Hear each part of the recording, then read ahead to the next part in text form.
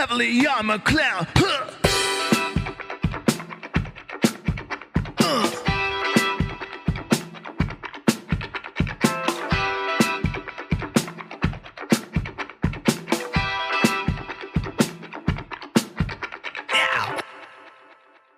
Welcome back, guys, to another episode of the Bitcoin Echo Chamber, the show about Bitcoin and Bitcoin pirate ships. Episode 28 for you guys today. I spoke with Aviv Milner. Super interesting guy, has a lot of interesting stories and experiences in Bitcoin, and him and I weren't even able to get through a fraction of his many experiences and different forays in Bitcoin in an hour and a half. So hopefully I'll be able to get him back on at some point and we can talk more through some of his history and some of the lessons he's learned in all the different projects that he's been involved in Bitcoin. But today, I think you guys are going to really like this conversation. Aviv has a lot of energy and he's got a lot to say. So let's get to it and I'll come back to you guys at the end. This episode of the Bitcoin Echo Chamber podcast is sponsored by WTFHappenedIn1971.com, the economics meme taking the world by storm where all of us are trying to find out the answer to what the heck happened in 1971. WTF 1971 also has a merch store now. You can find it at WTF-1971.creator-spring.com. I'll post a link to that down in the show notes if you want to check it out. Thanks for the support. Aviv, how you doing, man? Doing great. Thank you so much for having me on. I'm glad to hear it. Absolutely. I'm glad to have you on. I think you were referred to me by a mutual friend of ours who's been on the show, Ben Carmen, I think it was, that connected us. A really good guy. I enjoyed talking with Ben. He's really sharp. But he talked very highly of you and said that, man, you've got to get this guy on the show. He's got a lot of interesting things to say. He's been working in Bitcoin for a while, and he's really involved in privacy and fungibility and all this stuff. So why don't you start off by telling us your story? How'd you get into Bitcoin? How'd you end up where you are right now? Yeah, firstly, like I said, thank you for having me on the show. And Ben is really a cool guy. I had the rare opportunity to meet him in person, which is rare in the Bitcoin community because it's such an internet, space. You see people's handles, but you rarely see them in person. But he's a wonderful guy and active in the Wasabi Wallet project. Just quickly about me, we talked a bit, before the show, but I'll sort of reiterate some things for the audience to get on page. I've only been in the space for 3 years. I use the term only. Some people say that's a long time. In my perspective, that doesn't seem like a long time, but it is, I guess, in Bitcoin time. So, been in the space for 3 years. I started as a math major out of UBC, Vancouver, which is where I live now, who had this really deep interest in mathematics. I liked abstract thinking. I liked to think about logic, but I also liked philosophy and economics and computer science and politics. So it was all these different things. And so anyways, I caught the Bitcoin bug, went on the Bitcoin diet, as Andreas Antonopoulos would say, which is, just needing to understand how this works. It's important for the audience to appreciate that my immediate reaction to hearing anything about Bitcoin was that it was a terrible idea. It was a terrible idea for many reasons. My friend called me up and said, you have to get on this Bitcoin train. And also, it's not even about Bitcoin. It's about all these other coins that are even way more important than Bitcoin. And so my two objections were Bitcoin would never work, but altcoins would be even dumber than Bitcoin was the first thing I said like 10 seconds into hearing about this. For context, like, what's the time frame on this? Like, is this 2016, 2017? Great question. It was like winter 2016, 17, right? So it was like two and a half, almost 3 years ago at this point. So things are heating up, but they're not quite at the frenzy yet. Oh, exactly. So if you're looking at it from the context of where is the heat and the frenzy, we're at 60% of the way there, 50% of the way there. So now a lot of people, especially at university campuses, are there's buzz, right? And that's why someone like myself would be told from a close friend about it, because that's where we were. And I'm guessing you had heard about it before, at least in passing, obviously enough to have formed opinions about it because you already thought it was dumb. Yes. So I heard about it in the past, and I remember, because I make jokes all the time. I remember making a joke. I actually met the guy who made the video "What is Bitcoin?" like the biggest like 5-minute explanation of what Bitcoin is. He actually walked into the store where I sold kiteboarding equipment in Vancouver back in 2013, and he told us, he told me and my manager, he said, my first Bitcoin video just went viral. It has like 50,000 views. Now it has like 2 million or something like that. And I remember telling my manager as a joke, I was like, this guy's Bitcoin. You know, he's probably buying kidneys from China or something. So I made some joke about something dark, black market type thing. But really, that was it. It was just a meme. It was just a hint of, I couldn't say a word about it. So at this point, it's the bubble is starting to pick up. I tell my friend it's a dumb idea. I'm in the last year and a half of my math degree, and so I go online and I start reading about it, and I love to prove people wrong, and I like skeptical inquiry.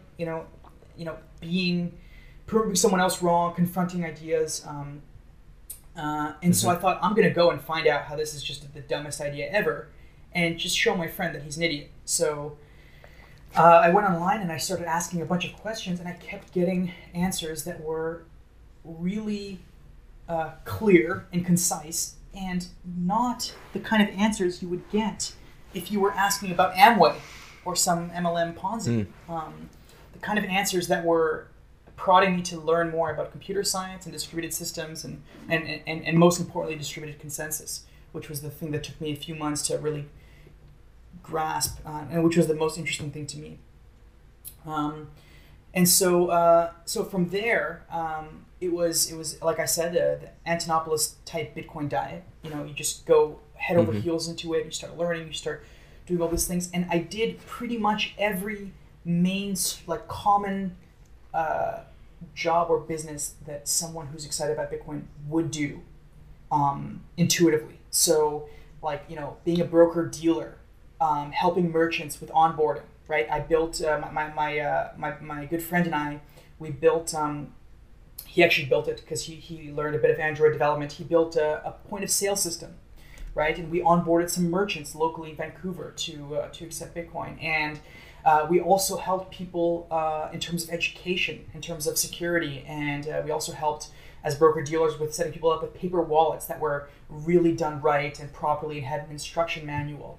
And I also later worked for a Bitcoin ATM company, and I also worked for a Bitcoin forensics company, and I was also at the Bitcoin Club at the university. So really got to see a lot of different points of the space. And on top of that, like I was telling you before the show, my buddy and I, we actually got some investment money to start a hedge fund of sorts. So and this was getting closer into the Bitcoin bubble, was the hedge fund, and so just every different thing you can imagine. We also helped consult some people that were clearly doing scams, right? Most of the people we rejected, but we got to sit down with people that you could tell were just not smart, and we're just scammers. Right. So we had a consulting company. So we had all these different things. And long story short, I bounced around from different things and ended up here. But I'm just going to note two important things that caught my attention after the first few months. The first thing was I had a panic in 3 months before the bubble. So 3 months as the bubble's picking up, and I went into Bitcoin with really an economic and political agenda, which was we can't trust governments. Libertarianism, anarchy, those things are make more sense. We need to replace the dollar. A lot of pretty radical and big ideas, very global ideas that I think resonate a lot with a lot of Bitcoiners. But as the bubble started picking up, Bitcoin displayed a lot of its mistakes to me. Like a lot of the things that are inherently bad with how it works was made apparent. So, for example, people didn't want to spend any of the Bitcoin. Like we went to the Bitcoin club, we went to merchants, we said, we're going to send you up with point of sale system. We're going to charge you no fees, 0% to accept Bitcoin. And at the club, we were selling goods and food to people who were already at the Bitcoin club. So they had Bitcoin. And what we heard was people saying, why would I ever spend my Bitcoin? It's going to go up 10% tomorrow.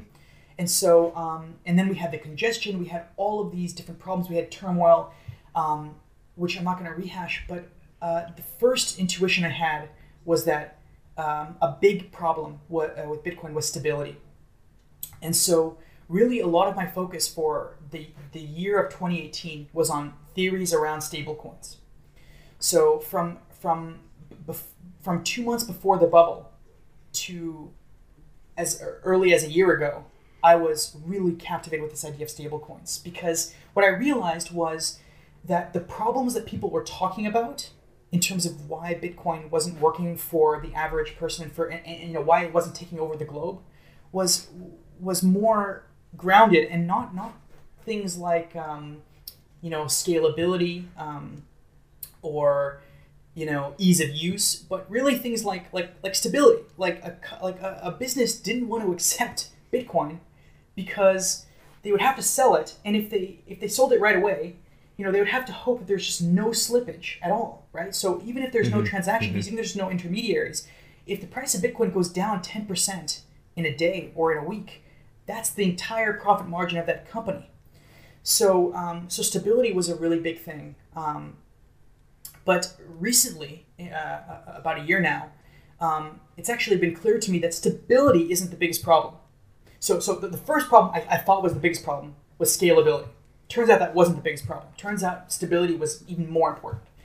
And then even more important than stability was actually the only thing that makes Bitcoin important, which is censorship resistance and fungibility, right? So I said to myself, okay, I didn't appreciate how bad the problem of privacy was, that focusing on things like stablecoins really was missing an even bigger problem, which is that we have to remember that the real use case for this is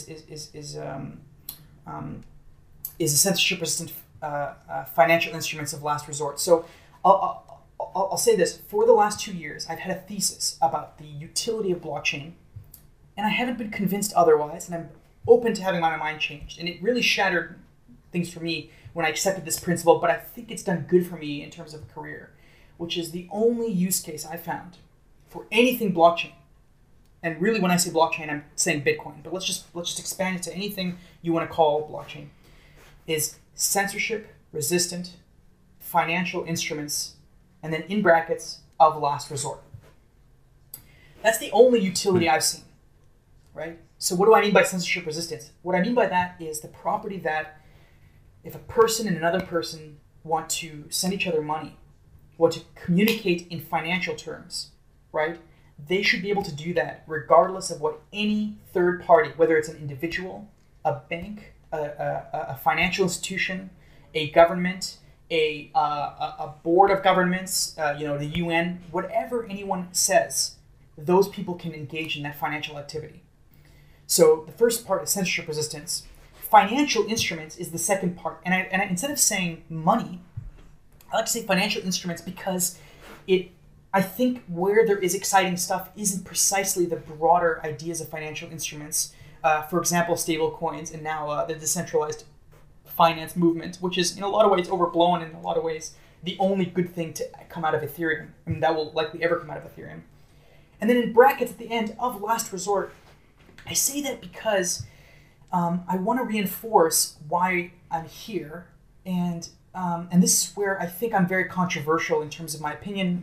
Big deal, you're a Bitcoiner, everything you think is controversial, but I don't believe that the thing we need to focus on is converting American university students and telling them, like, you should start using Bitcoin. Where I see the utility is for last resort people who are disenfranchised, who have no other way, who are marginalized politically or marginalized based on their circumstances. Those are the people that we should be helping. And my thesis just comes down to I'm a hardcore advocate of freedom of speech, and I believe money falls under that. And so I work to create censorship-resistant financial instruments of last resort. And that is the only thing I think blockchain is useful for that's meaningful. You can tell me that I'm going to put a picture of my dog on the Bitcoin blockchain and it'll be there forever. Like, okay, I mean, I'm not going to quit my job and start, getting excited about that. But that's the only thing. So I'll leave it at that because there's a lot, and we'll pick it up there. Man, so I can tell your brain moves about 1 million miles a minute because when you get passionate, man, you just go and go and go, and I love it because that passion is so common in the Bitcoin community. And when you were going through the list of things that you had done, at the end of your spiel, you said, "And now I'm here." But I don't think that the listeners actually know what here is. Where are you right now, and what are you working with in regards to fungibility? Great question. So by sheer accident and by luck, I think, and potentially hard work and a good set of a good thesis, I'm here doing primarily two things. The first thing I do is I work full time for a privacy software company out of Vancouver. This privacy software company aligns with my idea of freedom of speech because the flagship thing that this privacy software company does is enable people to speak freely by creating a fantastic high-end privacy product. The company I work for is called Sky ECC. It's a wonderful, quickly growing company of just incredible people who are hardcore believers in privacy. Hardcore believers in privacy in a way that is truly humbling. Their flagship product is a smartphone device that it's a SIM card that works in a smartphone that allows users to connect in an intra-network of these smartphones with 100% certainty that their communication cannot be intercepted. So think of Signal with the end-to-end encryption, but taken to the extreme, where you have a dedicated device that lives in an intra-network, which means you can't even communicate with people outside of that, and the device can do almost nothing but be this tool for private communication. And it's a worldwide product, but the headquarter is here in Vancouver. That's interesting. I work in this private software company, and I work as I think my official title is a business systems analyst for Bitcoin related stuff. So the company here needs Bitcoin, uses Bitcoin for no political reason. There's no one here is gonna you're not gonna come to the office and see all these Bitcoin bros here. But the company needs Bitcoin because it is a way to transact financially and distribute this product in a way which doesn't compromise the user's identity. In fact, a really fundamental part of this business model of the company I work for is we don't know a single thing about any of our users except that they have paid us. That's the only thing we know, is that they have paid us money. And so to get that, you often need last resort financial tools like Bitcoin, and then you need intermediaries. And the second thing that I do is I have my own consulting company, which I was very blessed that the company that I'm working for was able to support. And that consulting company has only one objective, or one client right now, primarily, which is Wasabi. And I'm very happy that it's our only client. Maybe it'll be our only client for a very long time, and that would make me very happy. So the reason why I work for Wasabi, or I spend a lot of time thinking about and being active in the Wasabi community, is because I needed it. Because as I was answering the question, how do I do Bitcoin more privately, I bumped into, like reading everything, join market and coin joins and pay joins and address reuse and all the literature that exists for privacy. Pretty much the best team making the best product for privacy at the moment was Wasabi Wallet. And at first it was just inquisitive, and then it became a sort of fixed position. So yeah, that's what I do now. I work exclusively in privacy and fungibility, which is a very lucky thing to say. Yeah, man, I've got so many notes written here on this sheet of paper. There's like a thousand things I could circle back to, but you know, we could probably sit and talk about all of your ventures in the past for hours. But probably what people want to hear most about right now is what you're really getting into. So a couple questions for you, actually, though, before we go back to the fungibility thing. It sounds like you were a libertarian before you got into Bitcoin. Is that correct? I got into Bitcoin on a more radical and very excited approach to libertarianism, which is that we will do libertarianism without asking permission from the government. And that was my excitement, and you're right, and it was definitely very libertarian, minarchism, anarchism type spin to it. Yes, for sure. A type of revolution, a peaceful type of revolution that was pretty much enabled by the internet, basically. Yes. By creating technologies and breathing life into them and setting them loose. Yes. You know, I think of things like PGP and Bitcoin is a great example. I was just talking about this with a guy that I interviewed last night as well. So you already had these libertarian ideologies, and you said that you're always kind of been an economics buff. I mean, I'm assuming that means that you're read in the Austrian school as well. Yeah, definitely read a lot of the Austrian school. I'm a huge fan of Friedman and Hayek. I've changed my mind radically. Many times. I was a communist. I was a socialist. I was a free market capitalist. I was a centrist. I was many, many different things. And now, maybe this is just like maturity, like, or I don't know, like it's wrong to say maturity. But maybe just over time, you kind of get these more nuanced, like bits and pieces of everything that is combined. Like Thomas Sowell. Like, I love everything that Thomas Sowell says. He's great. It's incredible. It's hard to say buff in terms of how much I know, but I definitely love to talk about economics. Yeah. I feel like you're a lot like me in that regard, where you kind of charge headfirst into things and get really strong opinions really quickly, but you're quick to drop those opinions when you find contraindicative understandings elsewhere, but you just keep going. You just keep charging forward, and you pick up what you like, and you kind of leave behind what you don't. That's kind of how I am as well. And you know, it's so funny because a lot of the people in Bitcoin are like that, and they're just charging forward, and they've all kind of like arrived at a lot of these similar conclusions together. Like this convergence onto Bitcoin maximalism in the last year and a half, or like just in the period of this bear market following the bull run in 2017 that you were talking about. It's sort of settled out, and once the dust started to settle out, you know, I talk a lot of people in Bitcoin, and a lot of them come to the same conclusions about the technology and the economics and the principles of freedom, like you were talking about. But they come to those conclusions independently. Like, we might share ideas, but a lot of these people come to the same conclusions independently, which is, I think, really, really powerful, and it's a powerful demonstration that we're at least onto something here with what's going on. And I love that the company that you're working for right now is working towards free speech. I really want to talk more about that product and some of like what you guys are doing at the moment. I'm actually curious. Are you familiar with Alex Gladstein? Alex Gladstein. And the organization he's a part of? No, Alex Gladstein. No. Man, I'd have to look up real quick what organization he's a part of, but I think you would really like him. You should check him out.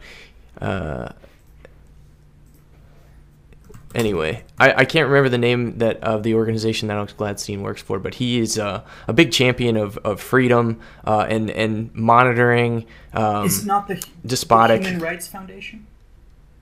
Yes, the Human Rights Foundation. That's what it is. And they basically monitor despotic nation states all over the world and activities that they're engaging in that might be harmful to freedom and people's ability to have things like free speech and the engagement of commerce. So I think projects like yours are especially interesting. Maybe not, I think everybody needs it, but especially in places where people don't even have rights to free speech like we do in most cases here in the Western world. We're very blessed in that regard. Yes, I agree.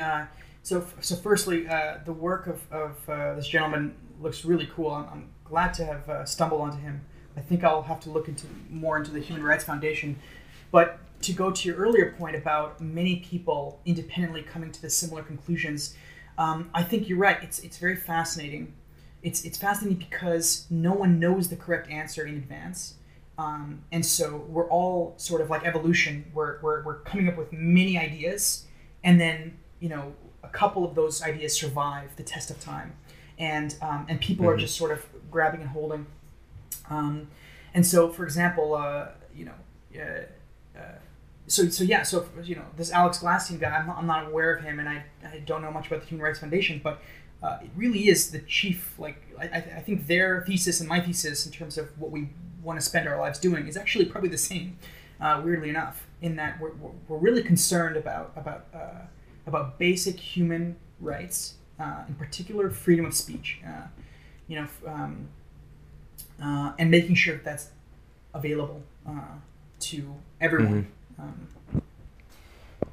So tell me, you said you started out thinking scalability was the most important thing about Bitcoin, and then obviously you did some learning and reading about distributed systems and distributed consensus, and you learned maybe that's not the case. Maybe it's not the issue that I thought it was, and then you moved on and thought, well, maybe it's stability. Obviously, Bitcoin is volatile, and if something's volatile, it can't be a good money. And then you're like, well, maybe that's not a big deal. I don't know what your feelings are on that now, but then you moved on to fungibility. So tell me why you've gone from step to step to step, and now you're where you're at, and you think fungibility is the most important part of Bitcoin. And you ask really good questions. I think it comes to what your intuition about the utility is. So the reason why everybody in 2017 was so concerned with scalability was because everyone intuited that we need this for 7 billion people, right? That's where the next 2 years, 3 years, 5 years was all about. It's 7 billion people, or 1 billion, or 2 billion. That's what it was all about. And so you look at the numbers and you're like, man, those numbers don't add up, at least on chain. And so you start thinking about scalability. And so it's hard for you to think about, like, for example, nobody talked about stablecoins when I was talking about stablecoins. You can go and read my articles. I have 2,000 claps on Medium from an article written in May of 2018 about stablecoins that I'm very somewhat proud of. Nobody was interested in stablecoins at that time because everyone was interested in making a lot of money really quickly. And because everyone's thesis was complete, total global dominance immediately, Bitcoin will stabilize over time. It was a lot of really bad ideas. So why switching to stablecoins? Well, because what people, the madness of crowds that the bubble resulted in, the spirit of the madness of the crowds made people not be honest about why people didn't like Bitcoin, right? So people were dishonest. Like, they were saying things like, Visa does 3,000 transactions per second, Bitcoin does 7, we need to get to 3,000. But that wasn't honest. Like, that wasn't honest, right? Like, if you go to a merchant and you say, accept Bitcoin, the merchant, people think that the merchant's concern is that it's complicated. Merchants actually don't care about that it's complicated. People think that it's the merchant will be afraid of the association. Merchants don't really care about, they're not really afraid of the association. What merchants care about is, number one, what are the costs to do business in this way, right? And the answer is volatility greatly impedes the ability for you to do business. That's way more important. Even if you sell a $50 bottle of wine and it costs $1 in transaction fees, that's actually okay. That's 2%. It's not great. But the fact that you could lose $7 in volatility in a day, right? That's way bigger of an impact. And people don't want to admit that. And it was a crushing realization, because I was a proselytizing individual. I was very head over heels. And I was trying to sell like food at the Bitcoin Club at UBC. And I had hardcore Bitcoiners, people who were like, yes, this is the future. Do you want to buy $3 worth of pizza, 3 slices of pizza? And they're like, no, because next week I can buy twice as much pizza. right? Yeah. So, I think it's also rooted in misunderstanding, right? Because at face value, you look at Bitcoin and you think, okay, the narrative that you said, okay, well, this needs to scale. Like, we need this to expand outwards. We need it to accommodate more people. And the answer seems easy, right? At a glance, it's a very shallow understanding yields a bad idea. Okay, well, let's just make this thing scale. Let's open up the fire hose. Let's make the blocks bigger. Let's get more transactions churning through this bad boy. And now everybody can use Bitcoin, and it's cheap and fast and easy. Obviously, you know, and I know, and many of the listeners know that isn't how it works. And in the grand scheme of things, I think you're right. Anybody who's never operated a business that operates on slim margin, particularly like brick and mortar retail stores or like food and beverage and that type of thing, wouldn't understand the significance of volatility swings in overhead, because not just overhead, but like in net profit, because they have to use that to cover overhead, and if they can't cover their overhead, then they're going out of business. And in some towns, restaurants open and close overnight, it seems like. So those margins can often be very, very slim. And while the cost savings that Bitcoin could provide merchants would be good in a Bitcoin world, right now that's not what this technology was designed to do. And even as far as the stability piece, right? I mean, we're in the process of seeing Bitcoin emerge as money, and that leads to a series of price discoveries that can include rapid rises and rapid declines, and that's got a lot to do with the tightness of the float of the supply, and with the disinflationary halving schedule, and a whole host of things. But at the moment, right, Bitcoin isn't well suited for paying for a cup of coffee or buying a slice of pizza or any of those things that we'd like to use it for in the future. So you went through those two pieces, and then you ended up on fungibility. And now fungibility is more important than those things you thought were so important then, but tell us why. Well, then you start to realize, okay, so, and by the way, a further problem, so some people will make the argument, just before we get to fungibility, well, hey, because the business we did with merchants is we would let them accept Bitcoin, and we would just give them cash or a transfer of money at 0%. So the merchant would lose nothing, right? But then now we are tasked with getting that liquidity from that Bitcoin, right? And so when you ask yourself, when a Bitcoin broker on the street, how much do they charge to go from your fiat currency to Bitcoin? In a free country that's very liquid, like Vancouver, the answer is 3%. 2% up to 10%, right? ATMs go 7 to 13%, but 2 to 5 is a good place in terms of what you should expect buying and selling Bitcoin on the street. And the answer is why? Well, because if I hold 50 grand of Bitcoin and I'm trying to sell on the street, buy and sell, again, every time I buy and sell, right, there's so much luck with the volatility, right? Like, I remember being in coffee shops with people, and we're checking the price, and the price went up 1% in that hour. And now I just made $300 more engaging in that business deal, or $50 more, an amount of money that's not negligible with that person. And so stability means that when I accept money, I don't have to sell it like right away and at the right time. I don't have to worry about those things. But there's another problem, which is that then I started to say to myself, okay, well, wait a second.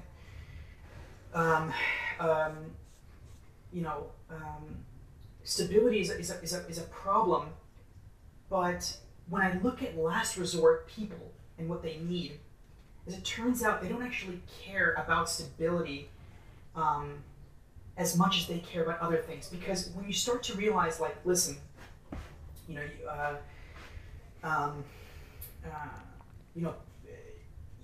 start to appreciate the incredible problems that Bitcoin has. You go from everybody should use it, and you flip that to how the hell does anybody use this, right? You get a whole 180 flip. And being a broker dealer, working at ATM companies, seeing the different niches, I saw people that actually needed Bitcoin. And for them, stability wasn't as big a deal as things like liquidity and privacy. Because they were doing something that was last resort, right? Because every other method of payment didn't work, they arrived at Bitcoin, and it meant that someone was trying to stop them from doing that payment. And so now I could use some clarification there. You talk about the marginalized people groups, right? And you said that they don't care about stability and they care about these other things. But in this instance, who are these people and how are they marginalized, right? Are we talking about people down on their luck in the Western world living on the sidewalks? Are we talking about people in Venezuela who lose their life savings to hyperinflation? What are we talking about? No, this is another thing as well where I think there's been a narrative of making up these ideas of what the use cases are, and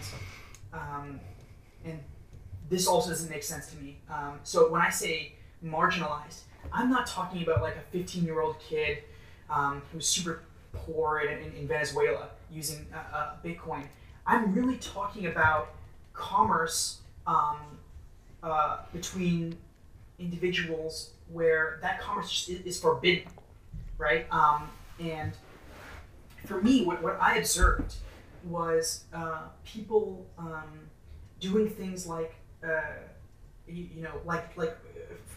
so for one, it was larger volumes, right? The people that were using Bitcoin, that were actually users of Bitcoin, they moved 10 grand, 50 grand, 100 grand, right?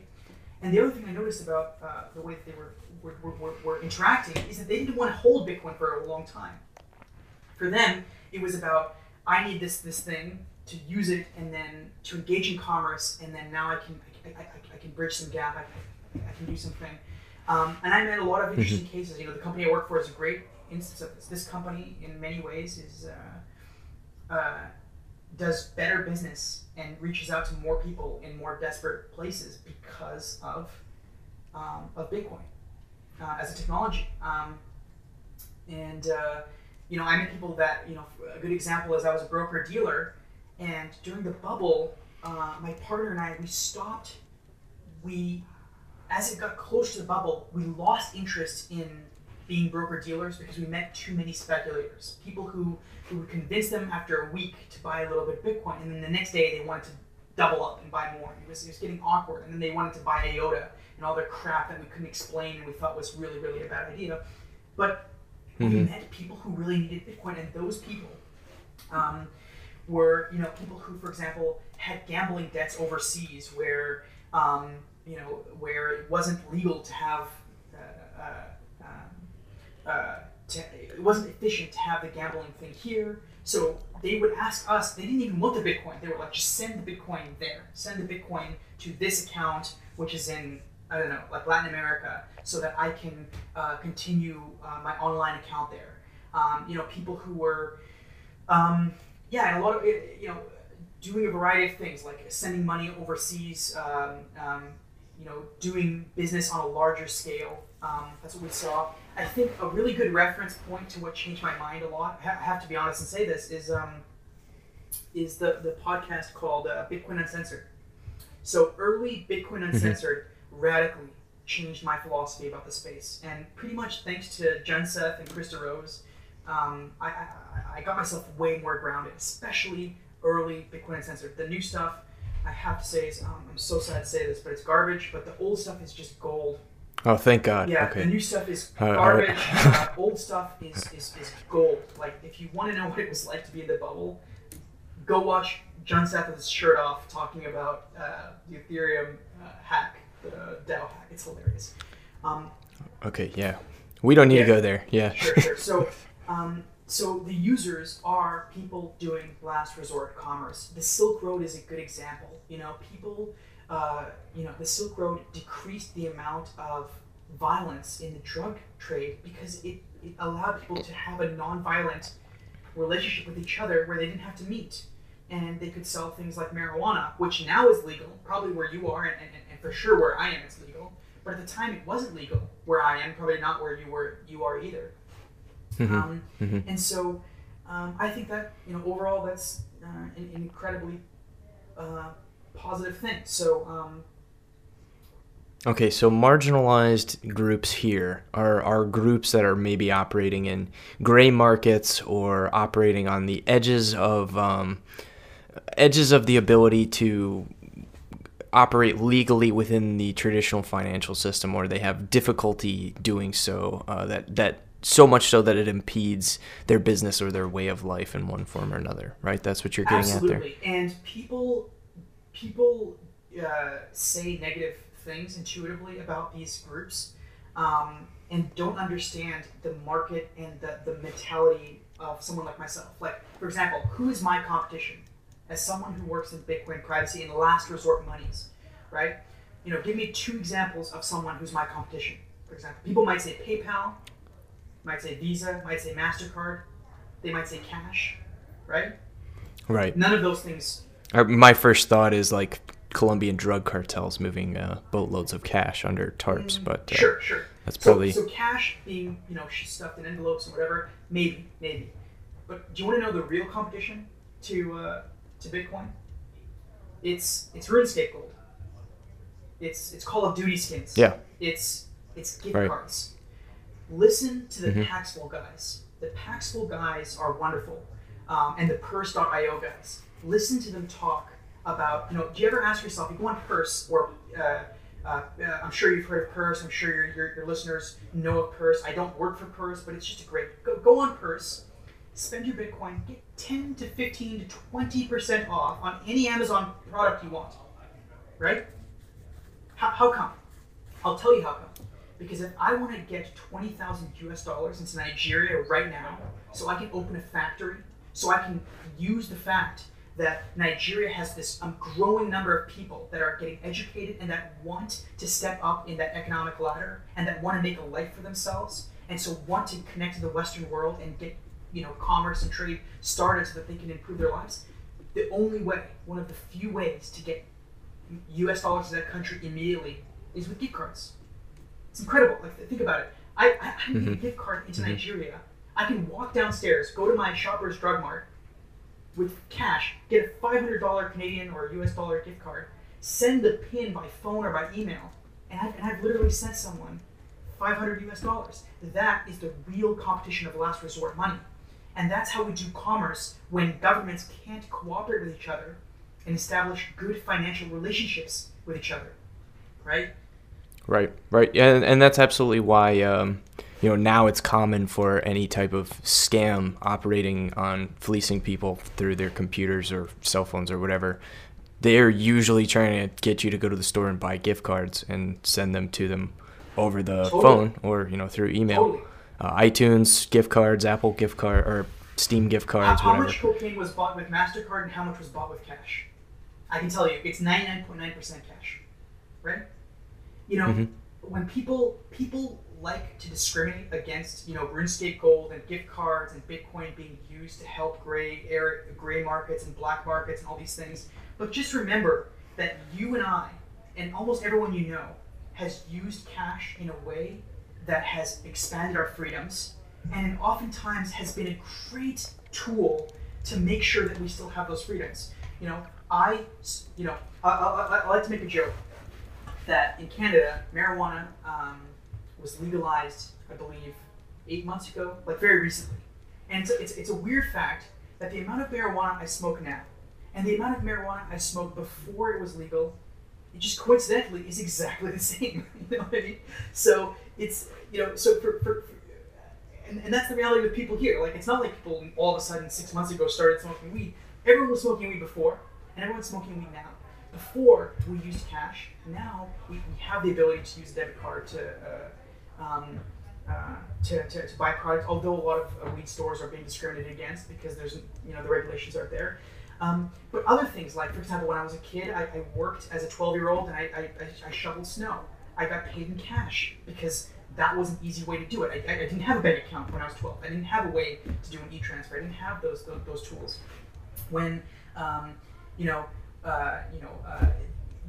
the utility in cash is incredible. I hired a lot of people. I hired a lot of, people of a variety of sorts, doing a small under-the-table work, which, have you ever paid someone to mow your lawn $20 in cash? Cash has a lot of utility there. And you don't realize that you're doing it in a last resort mechanism because it doesn't feel that way. Because cash is just this wonderful thing in society, which is very freeing, that we all have, that we just take for granted.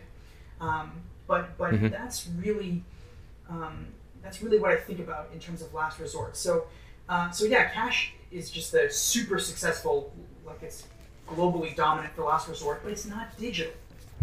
So right, and they're in the process of trying to transition away from cash and towards digital currencies, quote unquote, basically just entries in a digital ledger, not in the Bitcoin sense. So, but I do have a question for you, and then I really want to move on to the fungibility piece. Let's say I'm just a normal person, right? I'm listening to this right now, and you talk a lot about, these marginalized groups and gray markets and stuff, but I'm just some normal guy, right? I work a 9-to-5 job. I pay all my taxes. I don't do anything illegal. Why should I care about this money that enables these externalized groups to function? Great question. The short answer is a lot of people shouldn't care and won't care. But the way that I would logically convince you is I would say, number one, do you value freedom, in particular, freedom of speech, right? You can say, I think, abortion should be legal or not legal. I think marijuana should be legal or not legal. I think voting should be for 18 or older or 21 or older. But at the end of the day, I'm more curious about way more fundamental rights.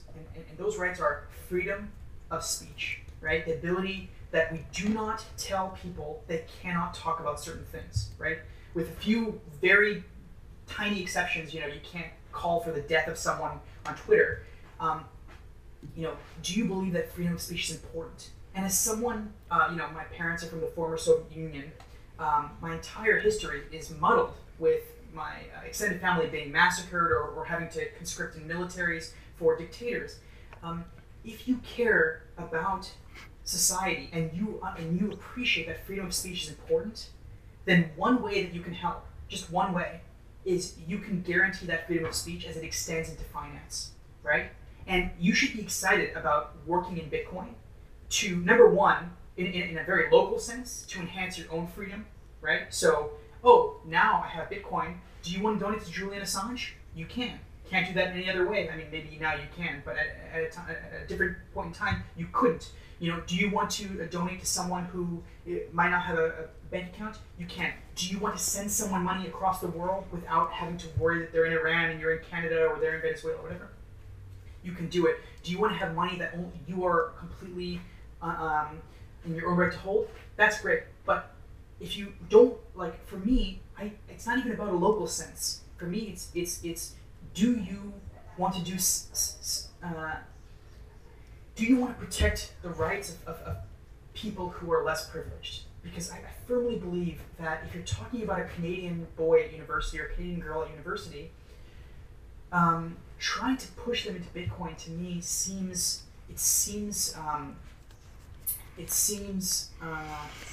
like a very low priority on their list.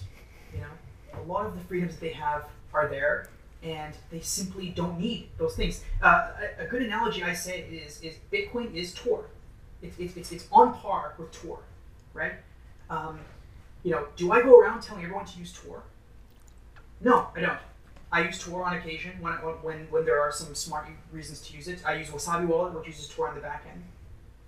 But telling a university student to use Tor, there's very few reasons for that. A university student in Canada doesn't need to hide from everyone what they're saying because the Canadian government isn't murdering or discriminating against people for basic beliefs. Some people will say, well, if you believe in conservative principles and you're on campus, then your professor will give you a 10% lower score. Fine, okay, those are to me, those are peanuts, right?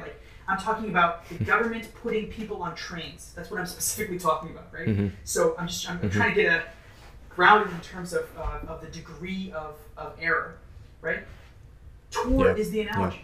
So, should you be excited about Tor? I think if you are, the word is a bit weird, but a freedom fighter, you believe in freedom, and you have any background in computer science and math, or in something that you can help Tor, work on Tor. There are people that spend their lives focusing on working on Tor, and they're free people. They're not people in China. They're people that maybe in Canada, and God bless them, because if someone didn't work on tour, we wouldn't have Wasabi Wallet, we wouldn't have freedom of speech, right? So you should be excited about Bitcoin because you're excited about freedom of speech, and understand that you don't need to convince a 20-year-old girl at your local university in America about this, because she probably has all the freedoms she needs. But almost everybody in China knows Tor, and you don't need to convince them to use Tor. You don't need to teach them about VPN. You don't need to even tell them about Bitcoin, because when they need to get something done, trust me, they will find a way. That's kind of the really cool thing about free markets, is that free markets find a way. Free markets are very beautiful in that sense, and you do not need to force them at all. So it almost seems like the answer there is you at least in the Western world, you don't really need these things, at least not at the moment, and you might not care until you do. And then it will matter, and then you will need them. And that sounds kind of silly to say, but that's the reality, that you have freedom until you don't, and then it's gone. And there are degrees of freedom, right? I mean, it's not really black and white. There's encroachments on freedom.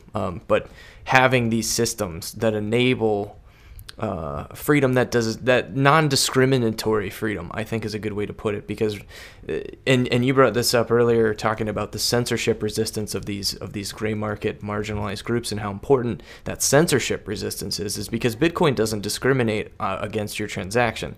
There's no decision that's ever made about whether the legality of your transaction or the authenticity of your transaction outside of the cryptography that rules the system, right? It doesn't matter whether or not you stole that Bitcoin from somebody and then you sent it on the blockchain. If you have the private keys, Bitcoin doesn't discriminate, and that's a powerful tool for freedom, right? It's an incredibly powerful tool, and it's a tool that we need, because right now the concern that I have is I look at what's happening in China, and it just scares me.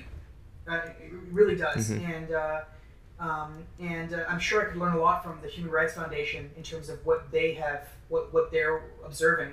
When I hear, people, again, a lot of Bitcoiners in the States will say things like the U.S. government is corrupt and the NSA is spying on everyone, and the dollar is the worst, and a lot of it is somewhat true. It's not like they're lying. But here's the beautiful thing that I love about free societies.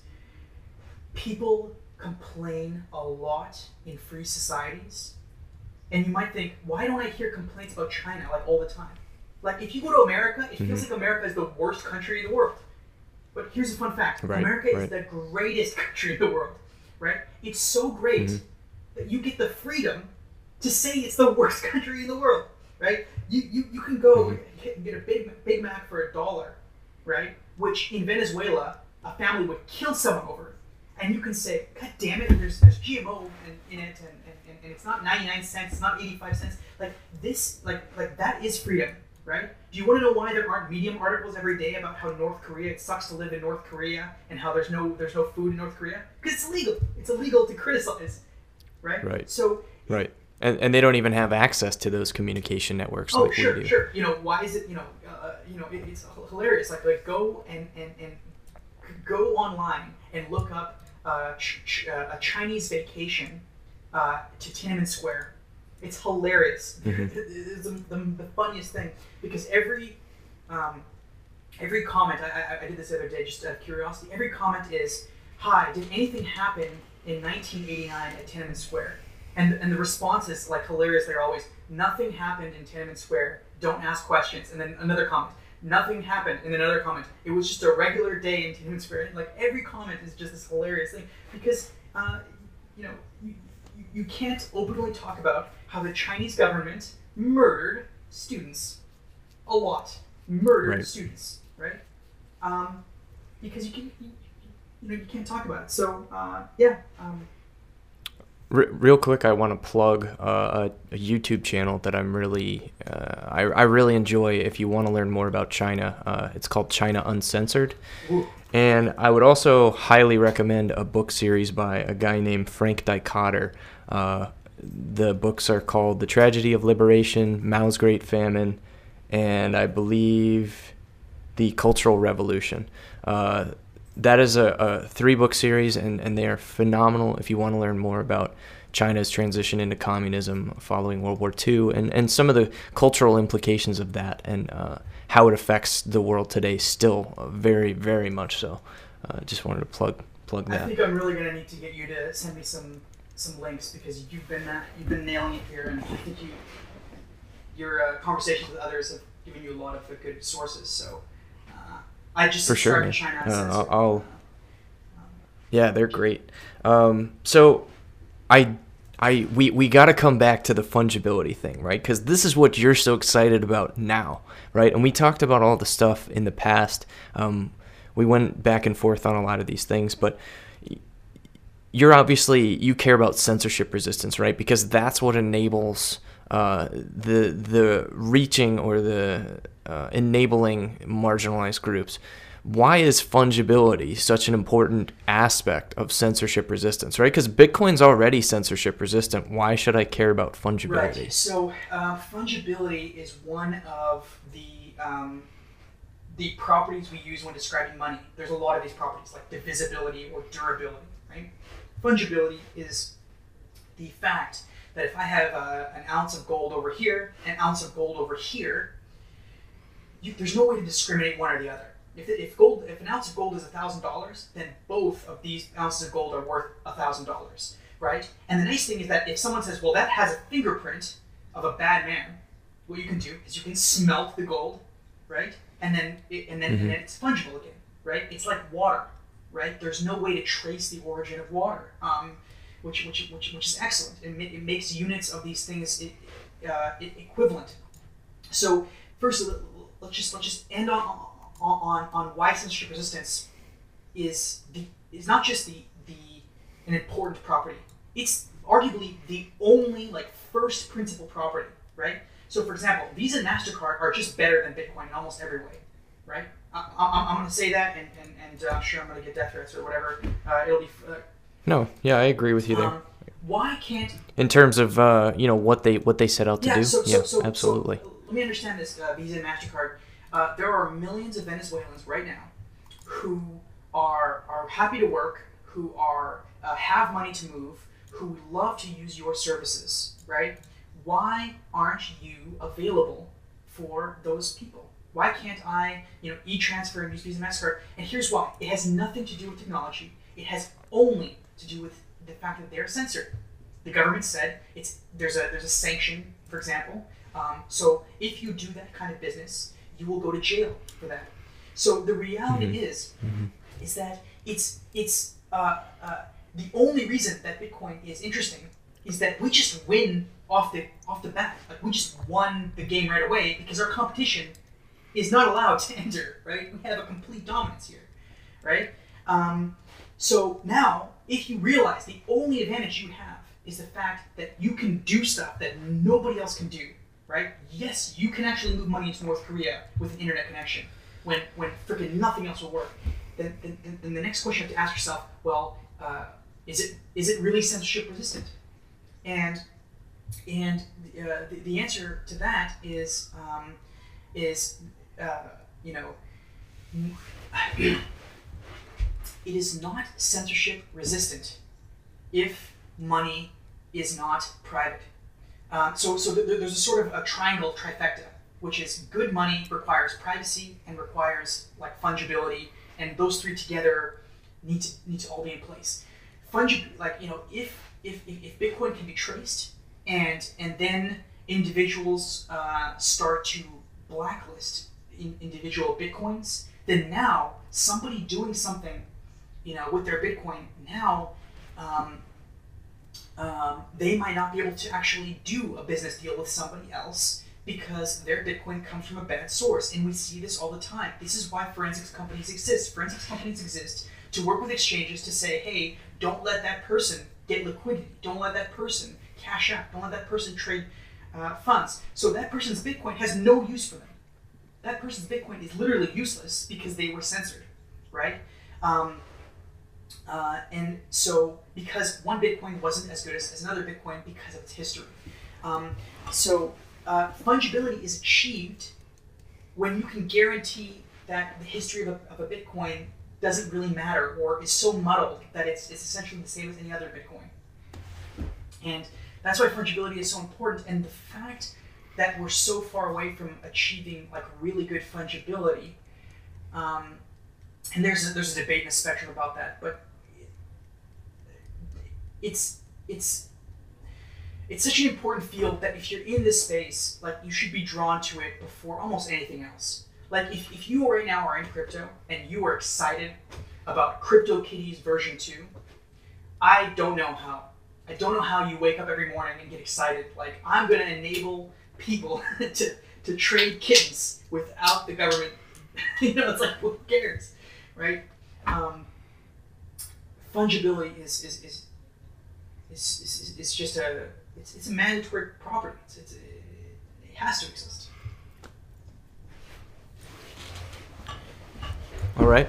So, how do we solve that problem? I mean, I know, you said that you've looked at a lot of different solutions, and we've talked about Wasabi on the BEC here before. Is Wasabi the end game? Is there anything else that's being worked on? So I think privacy is an arms race. Fungibility and privacy is an arms race. So essentially, you have people that create tools to give users more privacy, and you have people who work for like forensics companies that attempt to break those tools. And really, whenever you're on either side, you're actually doing both things, right? So if you're a forensics company, like if you're a privacy geek, then you're building better tools for privacy, but you're also trying to destroy and trying to pick at your own tools to see if there's any flaws. Because remember, a forensics company might not tell you explicitly that they've broken your tools, so you need to try to break your own tools. So it's an arms race that we engage with all the time. So what's the end game? The end game is really, it's indefinite, and the way we know we're winning is the fact that every day billions of dollars, or I think it's $1 billion US a day in value, is being transferred, and people are succeeding at engaging in commerce. And we know we've lost when we have a post on Reddit, for example, that says, hey, my, and this is very unfortunate for me to say this, but my Paxful account, this was a real story that got published like 5 days ago, my Paxful account got shut down because my coin was linked to something nefarious, right? That's a loss. That is a loss for us as the community. So what's the end game? I really think that things like the Lightning Network are a really strong tool for privacy, incredibly strong tool for privacy that is very exciting. But on-chain privacy needs to happen as well. So it never ends. The big difference between Wasabi and pretty much every other technique and tool is Wasabi tries to do everything all in one package, available with one-click download. So it's kind of like Tor browser. Like Tor browser just does everything for you. You don't have to do the little minutia of things. It's just out of the box, ready to go. It's working for you. In particular, Wasabi Wallet is focused on network and blockchain level privacy. It does those things very well, and so the end game is just Wasabi just gets better and better incrementally over time. I do want to make a distinction here, and I've talked about this in the past. Actually, I talked about it with the guy I interviewed last night. So listeners, you'll probably hear this a week after the fact. But I think it's important to emphasize because fungibility and privacy is not. It's not something that you only think about. You don't ever want to find yourself in the position where you say, "Well, I'm not doing anything illegal with my money. I don't have any." I don't have any fringe beliefs. I'm not going to get censored. I live in the Western world. It's a free country. I'm fine. I don't need to worry about privacy and fungibility of my Bitcoin. But what you need to consider is that even if you're not concerned about it, the fact that Bitcoin if the tools are not being used to maintain that fungibility, it could still affect you. And an example of that is like, let's say you open a coffee shop and you accept Bitcoin, and you have some drug trader or something, somebody who was operating on the Silk Road, who acquired a bunch of Bitcoin on the Silk Road, and the FBI is tracing those Bitcoin, and they know exactly that they're associated with drugs, but they don't know exactly who has them. And they come and take and spend some of that Bitcoin at your coffee shop, and they buy a cup of coffee. And then you take that Bitcoin and you try to cash it out through your merchant or whoever provides you liquidity back into US dollars. And suddenly your entire stash of Bitcoin is now frozen, or not your Bitcoin, but the liquidity that you had from that Bitcoin that you accumulated after a month's worth of sales is now frozen by the FBI because there wasn't respect to the fungibility and the privacy of the network in that instance. And you've done nothing wrong, but you might get your money back, hopefully, if you can explain the situation. But ideally, that situation is avoided entirely by using these types of technologies that enable you to obfuscate that type of history and not involve yourself in it at all. Yeah, you're absolutely right. I think there's an even broader point. So you said, why should I care about fungibility? I'm not doing anything illegal. Excuse me. So there are two responses that I have. So the first one is what you said, which is, what if you're just having fun and you're a Bitcoin enthusiast and you just like freedom? Like some people love guns, for example, and they're just like, I'd like to have that freedom, that autonomy. Some people, will like to be strong and do jiu-jitsu so that they have that autonomy and freedom when they're walking outside. And there's all sorts of ways to enjoy freedom. You can be out in nature. I like to do outdoor rock climbing. That's because freedom. It's amazing. And what you said is right. And then I'm just enjoying my freedom, and then I just interact with someone without even knowing, doing something completely legal, and now I'm screwed. So the first thing is that you can't even enjoy this as a hobby. And the second thing, which I'll say, is that people who actually do need this, who really, really do need this, right? If people like you and I, who aren't bad actors, aren't here, right, and aren't adding to the anonymity set, aren't providing that liquidity, providing that utility, being on the other end of a trade, we actually kill it for people who do need it as a last resort. So Right. when like in terms of my philosophy, if I want to convince someone to get into Bitcoin, it would be freedom of speech, and it would be almost like a veganism type argument, where it's like, you're not in Bitcoin for yourself, like, oh, I'm going to financially be better. Although vegans will claim that it's really good for their own health, which was one philosophical angle to approach making that ethical decision. But I want to make the other case that your hobby is in some way or another beneficial to the world, right? And that even if you lose a lot of your money over time, you can say, man, it's like I was a vegan for years, and I feel like I made some positive impact, for global warming, or positive impact towards animal cruelty. There are many philosophical approaches. By the way, not a vegan, but I'm just sort of doing an analogy here. So, you're right. Like you don't want to have this fungibility problem that excludes every person, but the person that absolutely needs it in the last resort, because then that person's screwed as well. Mm-hmm. Yeah. I think there is something to be said for, if the only people that are using the tools that provide and protect privacy and fungibility are the people that are ostracized, those tools are going to be a lot less effective, which I think was the point you were trying to make there.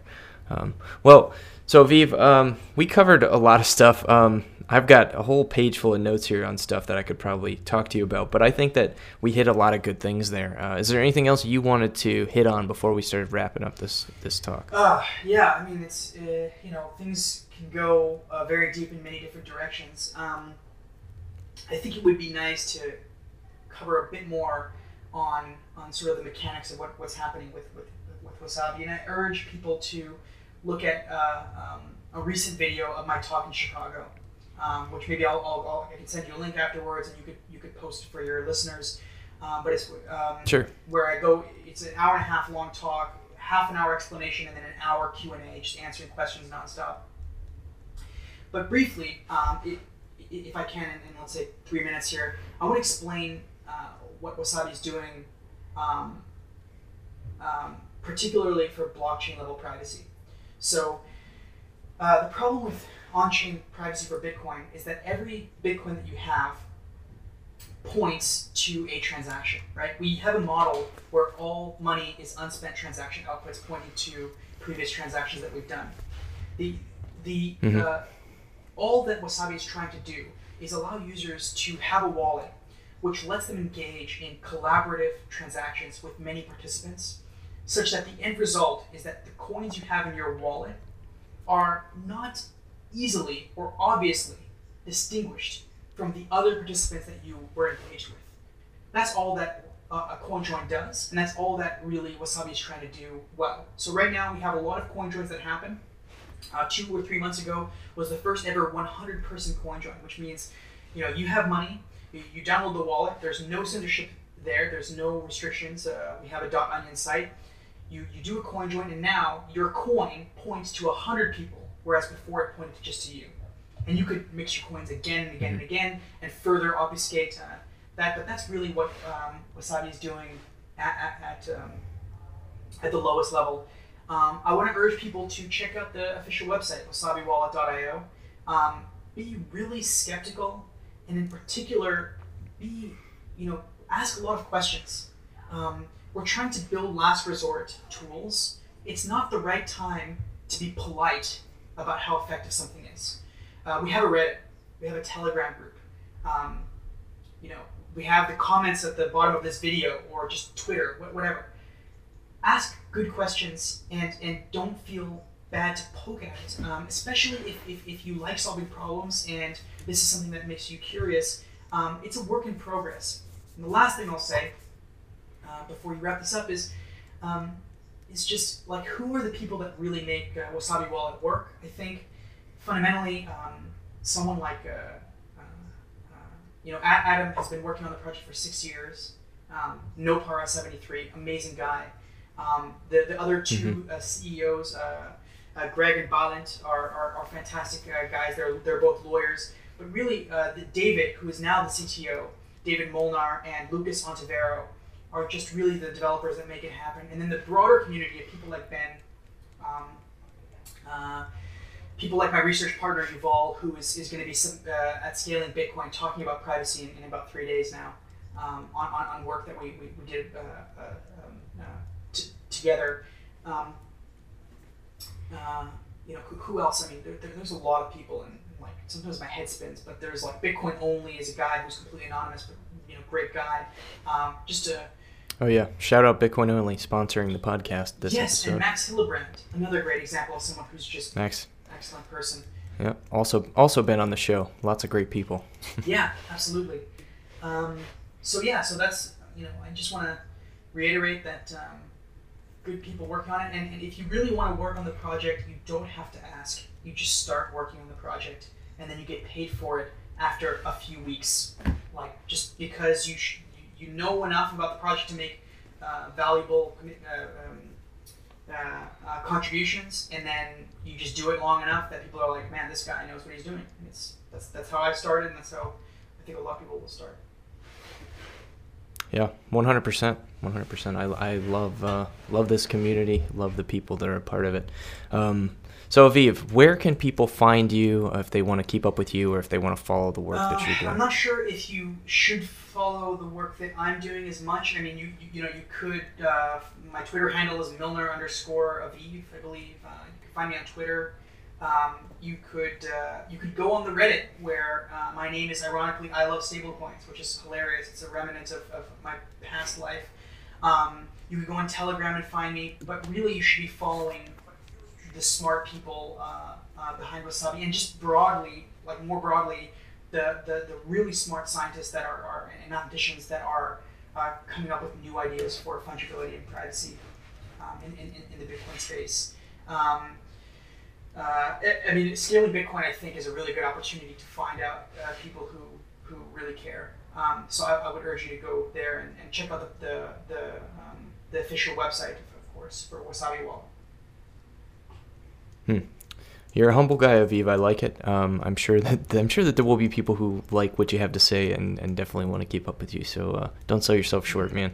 I'll put links to Aviv's Twitter in the show notes, as well as to the talk that he mentioned with me, provided that he sends me the link after the show. Aviv, any parting words before we go? Parting words?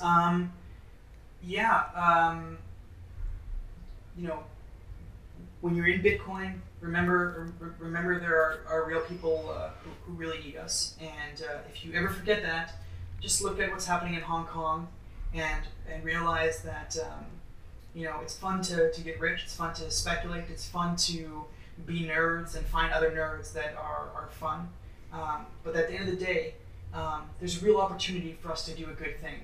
And let's just not overlook that, and let's work together to guarantee some freedoms for those who don't have the kind of freedoms that we have here. And I'll end it on that note. All right, welcome back, guys. Hope you enjoyed the show. Don't forget to check out my sponsor, Bitcoin Only. You can find them at bitcoin-only.com.